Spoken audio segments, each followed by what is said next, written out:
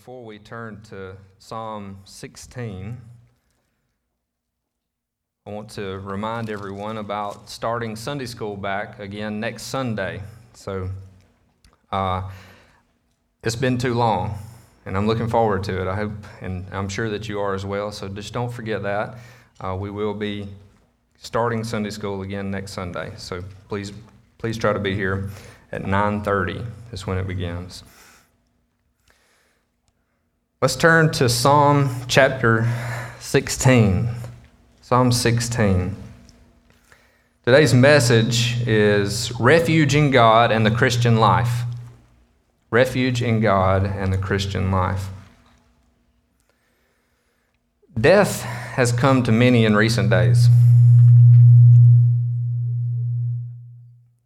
I hope that wasn't it. Yeah. And many that we know, I prayed for a couple. We prayed for a couple of those people in our church family who have lost loved ones. Many of these people that have died recently have died of COVID, some to cancer, some to natural causes, and everywhere in between. Back in Alabama, where Cammie and I are from, I have heard of 7 deaths in the last few days of people that I know. And the older that you get, when you're younger, that doesn't seem to be something that's really that big of a deal. It's really our parents and our grandparents that know these people, and it's not that big of a deal to us as younger people. We got our whole lives ahead of us. But as you start to get to be my age, and then I'm sure a little bit older, you start to think about these things a whole lot more. And the people that are your parents' age start to die. And this becomes something that we must, as the people of God, must think about, because it's something that is coming to all people, all of humanity. Death is the most horrifying earthly ill of the fall. Earthly ill of the fall. Now, we as God's people, I want to start off on the right foot by saying that we as God's people do not live in fear of death. We don't live in fear, worry, or a concern about our death or the death of our loved ones or those things, especially if they are saved. We need a place, we have a place of refuge and peace that we can go to as the people of God, unlike the people of the world who do not know the Lord. What I'm afraid of, though, is that we as the people of God can sometimes not hold tightly to the refuge and the peace that we have in the Lord. Therefore, we begin to do things that are sinful. When we don't hold on to and we don't allow our hearts to grasp hold of the things that the Lord has told us about His ability to be our refuge, His ability to be our peace, what we begin to do is we begin to turn on one another. We begin to gossip. We begin to worry more about the things of the world than the things of glory. We begin to think and worry more about the things of this life and the things here rather than what will happen in the life to come. Today, I want us to look at having a refuge in God and how that applies to our lives from Psalm 16. So first of all this morning, those who take refuge in God have a secure refuge.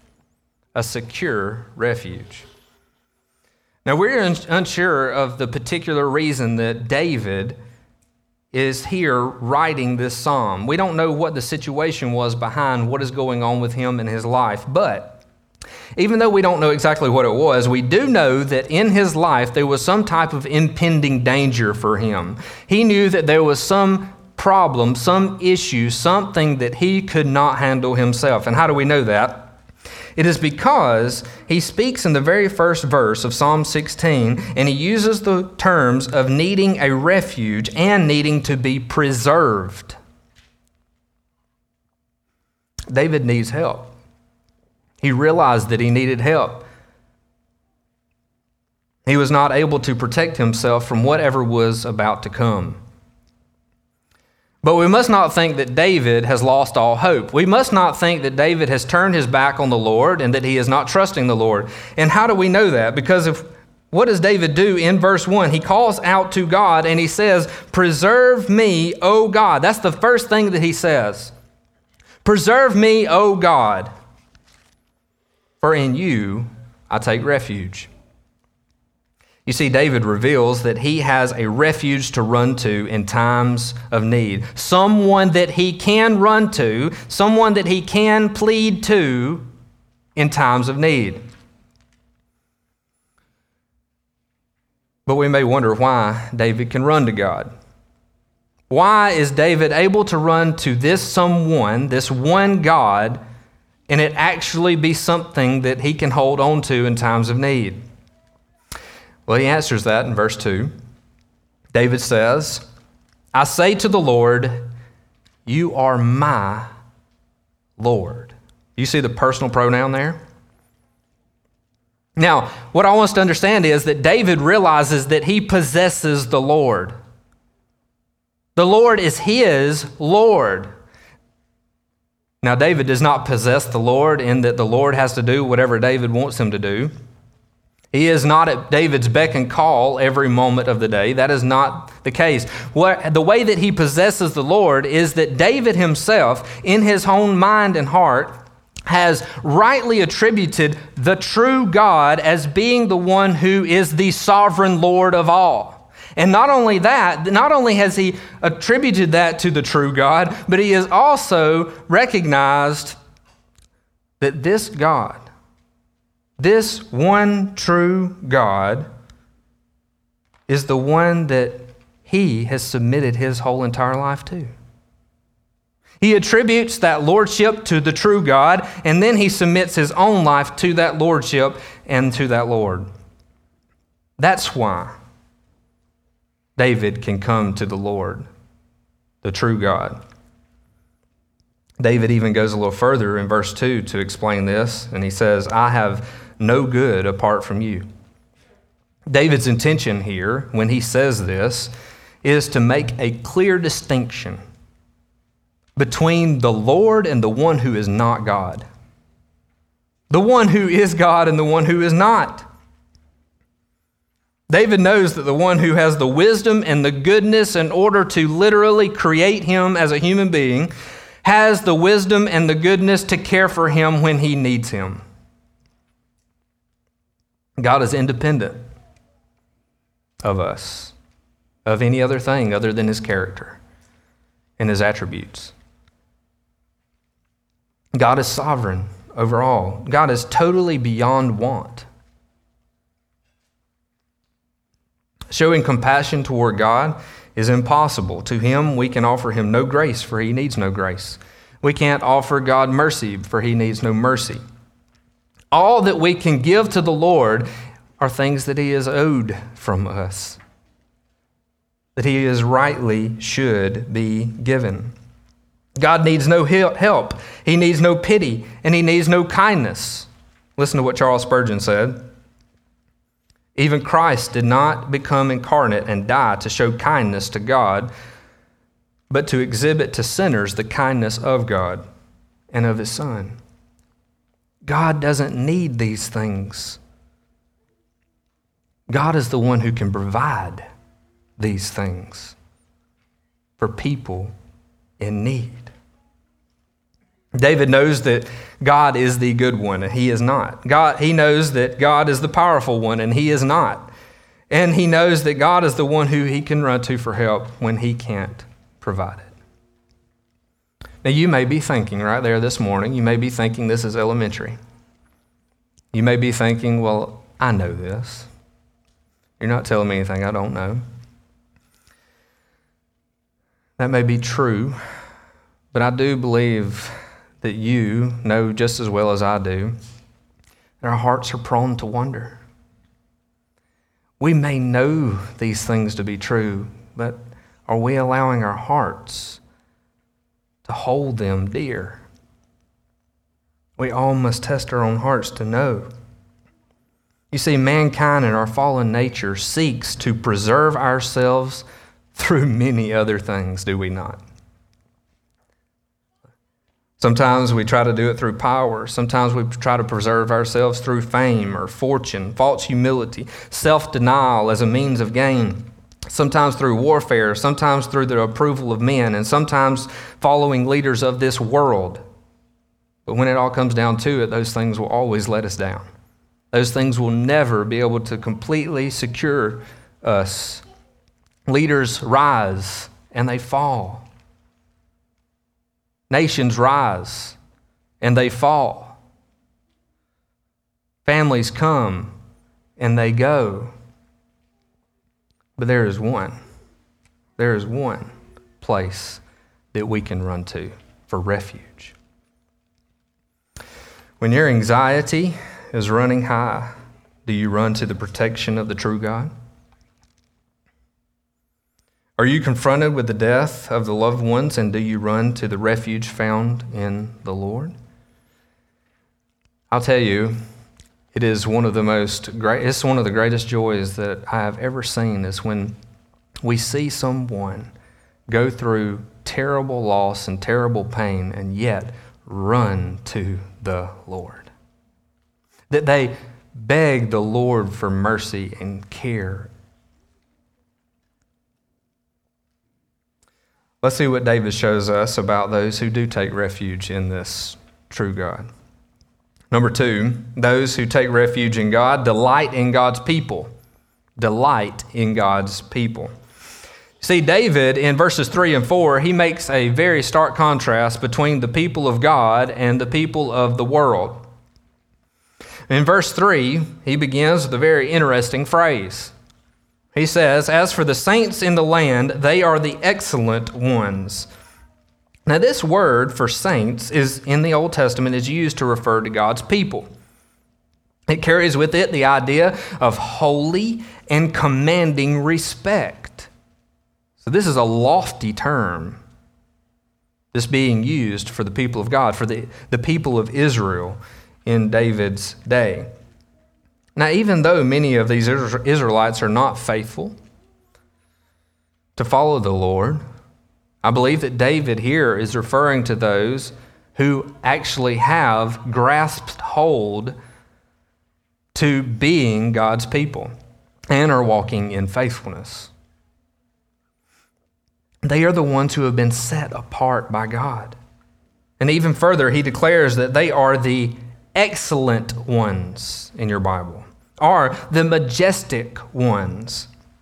This means that those who have been lifted up and exalted. Now, he's talking about God's people here. It's the same Israelites that we read about in the scriptures, right?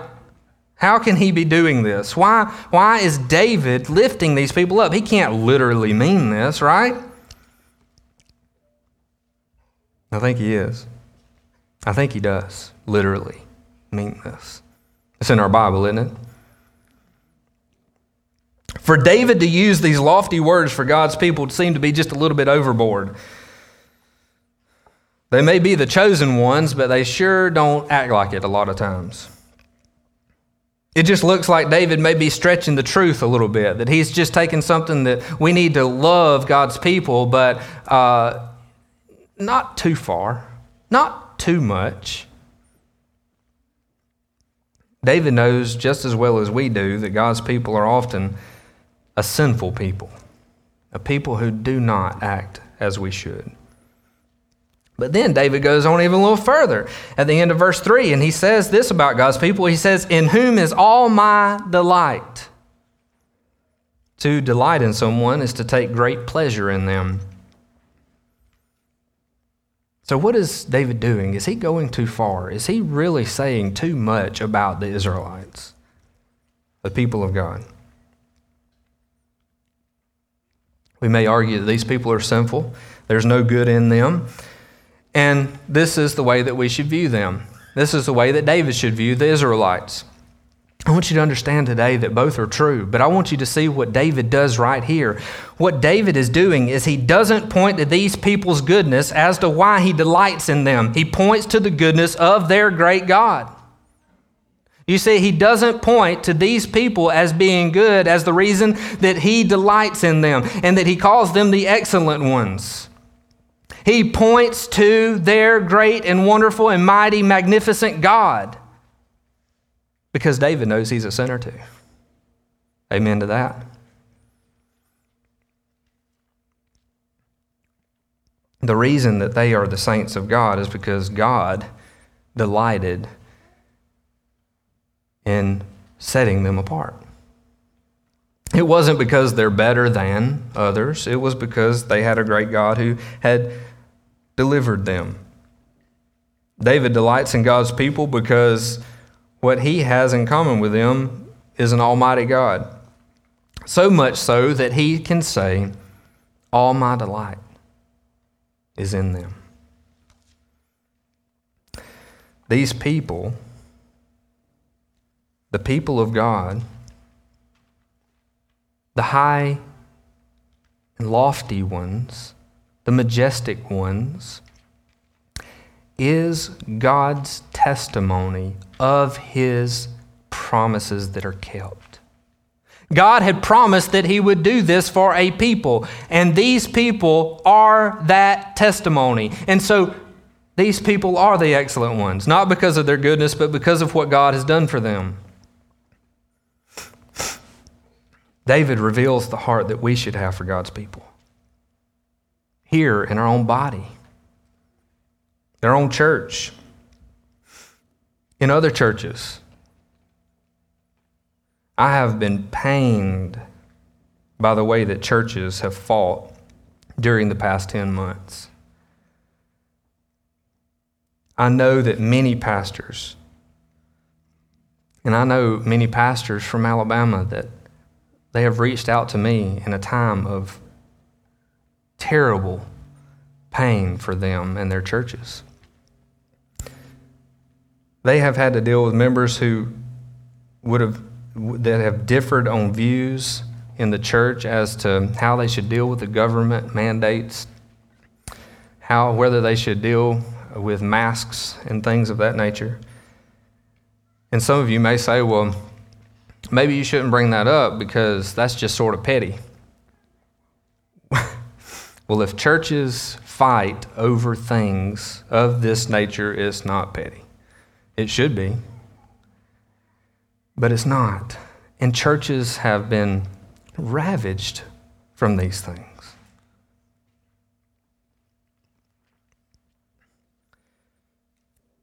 What would be different about our lives, brothers and sisters, if we delighted in God's people, all of God's people in the church, as David delighted in God's people? What would be different about our lives? How would we act and do differently if we delighted in God's people as David does? We must understand this morning that David is not doing this on his own. David is only able to call these people, the saints and the lofty ones, the highly exalted ones. Why? Because that is what God attributes to his people. This is not the first time that God's people are called the saints. It is because God has done so himself. David isn't giving us an example that's too lofty for us. Paul even declares to us in Philippians chapter 3, verse 3, in humility count others more significant than yourselves. I would argue that probably most of your closest friends are Christians too. We enjoy fellowship together, we laugh together, we cry together, we serve together, and many times we sacrifice in service for one another. That's what Paul was pointing out. Having humility and putting others before yourself is exactly what the Lord Jesus did for us. Therefore, that is what we are to do for one another. Praise be to God that we can. I want to be very clear that we cannot compromise on sin. Sin is a horrific act usually always toward God and usually toward man as well. And we cannot compromise on those things. However, when it comes to preferences, we must lay aside our selfish desires. We should put our preferences in their right place, which is of very little value. In verse 4, David shows the result of worshiping false gods, and he denounces the idea of doing that. David says that the people who run after false gods, look at what he says here. In verse 4, he says, they will multiply their sorrows on the earth. David is most likely here referring to the unfaithful Israelites, the people who have turned to other gods, to idolatrous gods. That is what he's talking about here. His warning to them is that they will not only lose whatever offerings that they give over to these false gods, but they will also be heaping up wrath before God because of their sins. And they won't even have help when time comes because these gods won't be able to help. David says, their drink offerings of blood I will not pour out, or take the names of these false gods on his lips. David denounces everything to do with false gods and speaks of the foolishness of those who would follow after them. It's foolish to follow after idols, whether they're physical or whether they're spiritual idols, of the mind, the heart, or physical. My goodness, what opposing options we have to choose between, right? We have verse 3 or we have verse 4. The people of God are going to be one or the other. They're either going to exalt the people of God or they're going to be idolaters who follow after idols and worship them. We should seek to delight as David did in the saints of God, the people of God, because of their great God. Thirdly, those who take refuge in God have a great inheritance. We may say, well, this sounds good. Well, let's listen. Look in verses 5 and 6 with me. The Lord is my chosen portion and my cup. You hold my lot.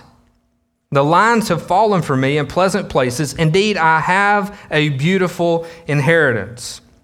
Now, David's use of the wording points back to the Israelites' possession of the land in Canaan. He uses the words portion and lot, referring to the land that was given to each tribe of Israel. These portions of land were cut out line by lines. And here, David says that he has received, listen, the choicest of inheritances.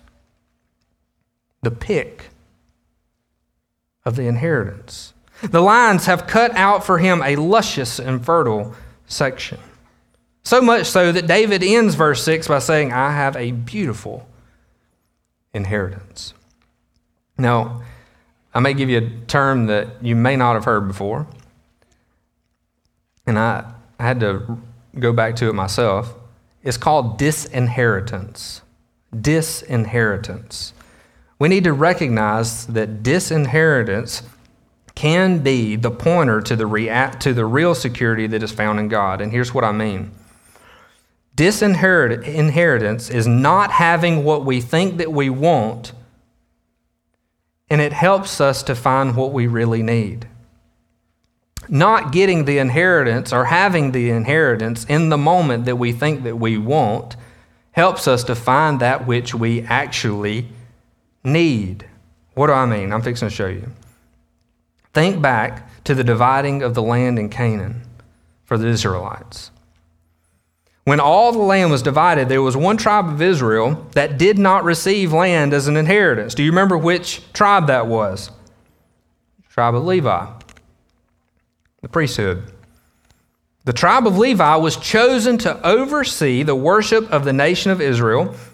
They were responsible for the tabernacle, its implements, and they oversaw the sacrifices and offerings of the people. The overseeing of all these sacrifices and the offerings was a tremendous task. So they were provided for through their service. But it may still seem a bit unfair, right? That they didn't get any of the land. Would you feel a little ostracized if the others got land and you did not? Numbers 18, verse 20, helps to explain the reason for their lack of inheritance of the land, their disinheritance of any land. Listen to what it says. And the Lord said to Aaron, "You shall have no inheritance in their land, neither shall you have any portion among them. I am your portion and your inheritance among the peoples of Israel." You see, God wanted them to not have a portion of land so that he could point to them and say, "I am really all that you need."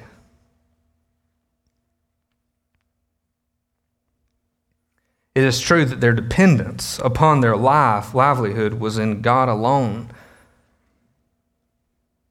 For them, not receiving an inheritance was meant to teach them about what they truly only needed was God. This was pointing to the idea that the Lord himself was their inheritance. They didn't need land. They possessed the God who created the dirt. That's why David writes, look at what he says, "The Lord is my chosen portion and my cup." David had his inheritance right. He had it in the right place. We must not take refuge in a land that can be invaded and taken away, whether that be Canaan or the United States of America, no matter how much we love. We must take refuge in the certainty of the Lord himself. The Lord is our inheritance. The Lord himself, nothing more, but the Lord alone is more than we will ever need. He is more than we will ever be able to exhaust in knowledge and understanding. For it is the Lord who offered up his one and only Son on our behalf. No one else will be able to do that for me and you. And this God, this one who did that, is our inheritance. It is truly a beautiful inheritance. Number 4. Those who take refuge in God seek the Lord's presence. Seek the Lord's presence. Look with me in verse 7. It begins by saying, "I bless the Lord who gives me counsel. In the night also my heart instructs me." Even in the midst of great trouble, David declares, "I bless the Lord." You see, the Lord is his beautiful inheritance, and so he is worthy to be praised. Is that right? Is he worthy to be praised? Absolutely. And because he's our inheritance, he's even more worthy to be praised by us. That is why David can say, "Bless the Lord," even in impending danger. But David reveals an interesting purpose for this praise. He says that this praise is due to the Lord because of David's ability to learn from the Lord. How often do we view our opportunities to learn from the Lord as a reason to praise him? Probably in the last 8 or 9 months, it's actually gotten more. We probably appreciate ability to be able to come and to worship together and learn together as the people of God even more than we did beforehand. And David, he is worshiping the Lord because of that very thing. We also have an opportunity to open our Bibles every single day to learn from him. From the human perspective, we read on in verse 7, he says, "In the night also my heart instructs me." This is the picture of a person who is searching his own heart in such a way that it may drive away sleep. It is the idea of being instructed by the Lord that can only be understood, listen to this, as schooling one to face hard facts. Have you ever had to face hard facts before? Probably. Have you ever had an elder person tell you something that caused you to be somewhat bothered by the idea that they told you? And many times is something that you know that is wise and is good, and yet It bothers me some. I even had a PCA pastor who discipled me because I wasn't discipled in my own church very well. And what did he do? He told me things I was very scared to even read the Bible about. There's a whole lot that I kept from my old church, though, that he did not sway me on. Obviously, right? Still Baptist. It may have been a hard truth that people teach us, but these things are good for us. These things are very good for us as people who need to be matured and also as Christians who need to be matured. Let's look on in verse number 8. David reveals learning cannot come without being in the presence of the Lord. It doesn't just happen to us, does it? He says, I have set the Lord always before me. David shows an intentionality to live self-consciously in the Lord's presence. Now, this obviously doesn't happen all the time for us or even for David, but we must seek to be in this way. Look at what he says. Even though life is full of hard facts, difficult circumstances, and sufferings, David is showing that he is committed to choose to place himself in the presence of God continually. No matter what it's going to cost him, he wants to put himself in the way of God, to learn from him by the means of grace that God has given him. One of the great things that David has learned, and we as the people of God learn by being and placing ourselves in the presence of God, is that this produces a stability throughout our life. That when we do go through things that are difficult, that we still have a foundation, we still have something that's secure in God. For David says at the end of verse 8, he says, because he is at my right hand, I shall not be shaken. Is it not true for us that when we are in the presence of God, we are more confident in our decisions and in our future? When we're not, we're more worried and concerned about our future. There is great guidance in the counsel that the Lord provides, and there is great stability in choosing to be in the presence of the Lord. For you and me, we must be a people who are committed to learning from Him and praising Him for these wonderful opportunities. Lastly, this morning, number 5, those who take refuge in God have the hope of joy forever. Have the hope of joy forever.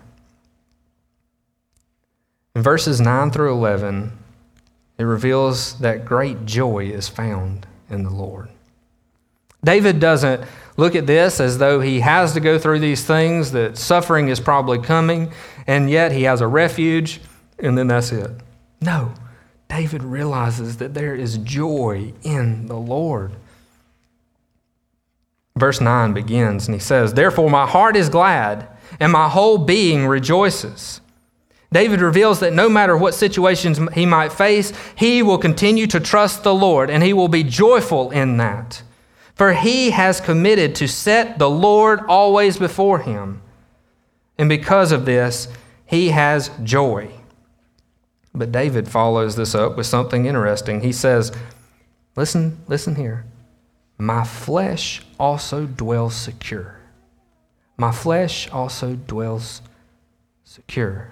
Now, this makes one think of always being delivered from one's enemies in that day and age of David, right? It makes someone think that they shall not even see death. But we know that David died. How can this be? Then he goes on to add to this in verse number 10 by saying, for you will not abandon my soul to Sheol, or let your Holy One see corruption. This goes right along with the idea David was just speaking of when his flesh dwelt secure. Sheol is a place of the dead, or what we would call the underworld. This is not the place where disembodied spirits go, but the place where the body goes to rot and to decay, a place where the body would see corruption, as he says here. But here in verse 10, it seems as though David thinks that God will keep this terrifying reality of going to the place of the dead far from him. It really doesn't make a lot of sense, does it? We know David died. Is this a false hope that David has in the Lord? How in the world could David say such a thing about himself?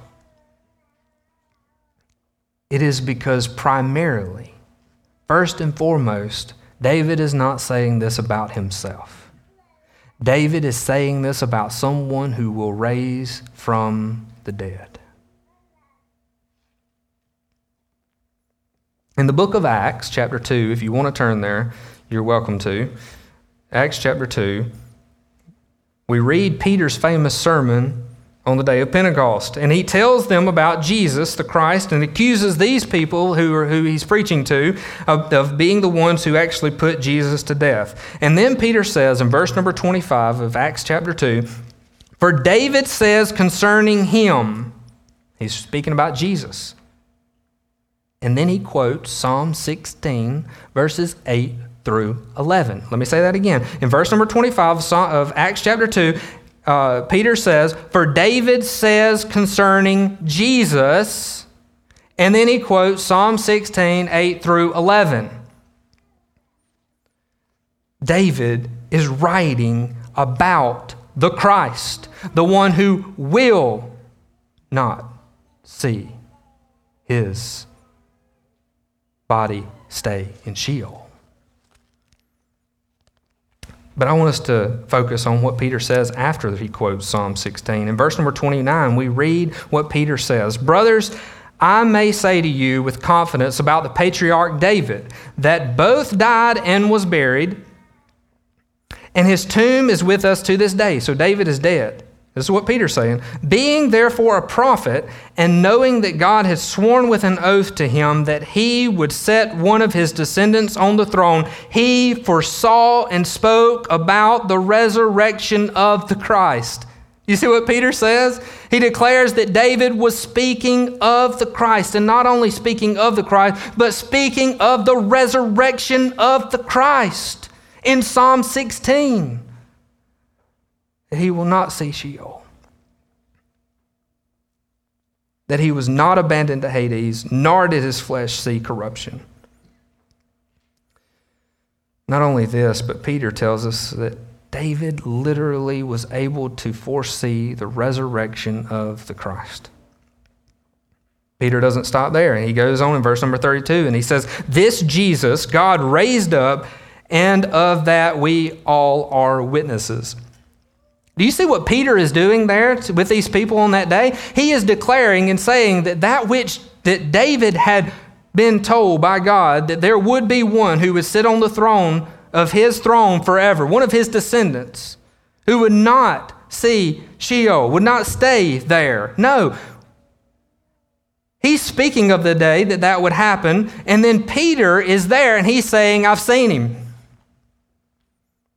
Not only did God say it would happen, and David was declaring it, but I have literally seen him. And I've seen him, and he went, and he's sitting at the right hand of the Father today.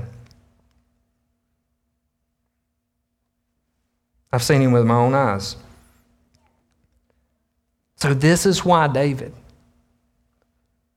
is able to speak of this even about himself in Psalm 16. Why? Because since Jesus was raised from the dead, he too has hope of resurrection from the dead. The death will not keep him either. In the midst of life's difficulties, we do not have to fear death as the people of God. We know that death comes, but for the people of God, we know that death is not the end. Look back with me in Psalm 16:11 as we close. David says, you make known to me the path of life. What David is getting to here is the life guidance the Lord gives him in the way of the good and right path. You see, God's direction is never wrong. The path that he places us on is never wrong. It may be difficult, but it is always right for us. It is always the best for us. But we often question that. And what David is showing us is that to walk in this path is to live already. You see, we don't one day receive eternal life. Once we are born again, we will never die. Our bodies will, but eternal life has begun at the time of the new birth. And what David is saying here in verse number 11, he's saying walking in the ways of the Lord now will produce life-giving path for our lives today. Why is this path so important? Well, David makes very clear that this path of God's presence leads into eternity. He goes on at the end of verse 11, and he says, in your presence there is fullness of joy. At your right hand are pleasures forevermore. Death of loved ones may come, and our own death is impending at some point, but there is no need for fear for the people of God. There's no reason to pack up and just wait on the day. You see, God has given us a responsibility to live our lives walking with Him in faith and hope. And there's a day we live in joy because God has given us that, because our inheritance is in Him. For if we find our refuge in the death, the burial, and the resurrection of the Lord Jesus Christ,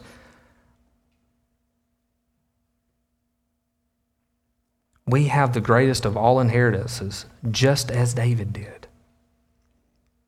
The presence of God Himself is our inheritance, and it is one of great joy. Now let us walk in that path today.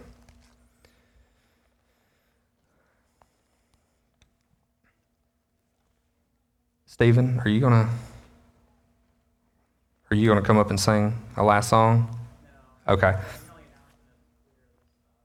Okay. So as we close today, if you will, please, we need to clear this side of the chairs and put them in the back. And before we leave, I would like to read Psalm 16, verse 11.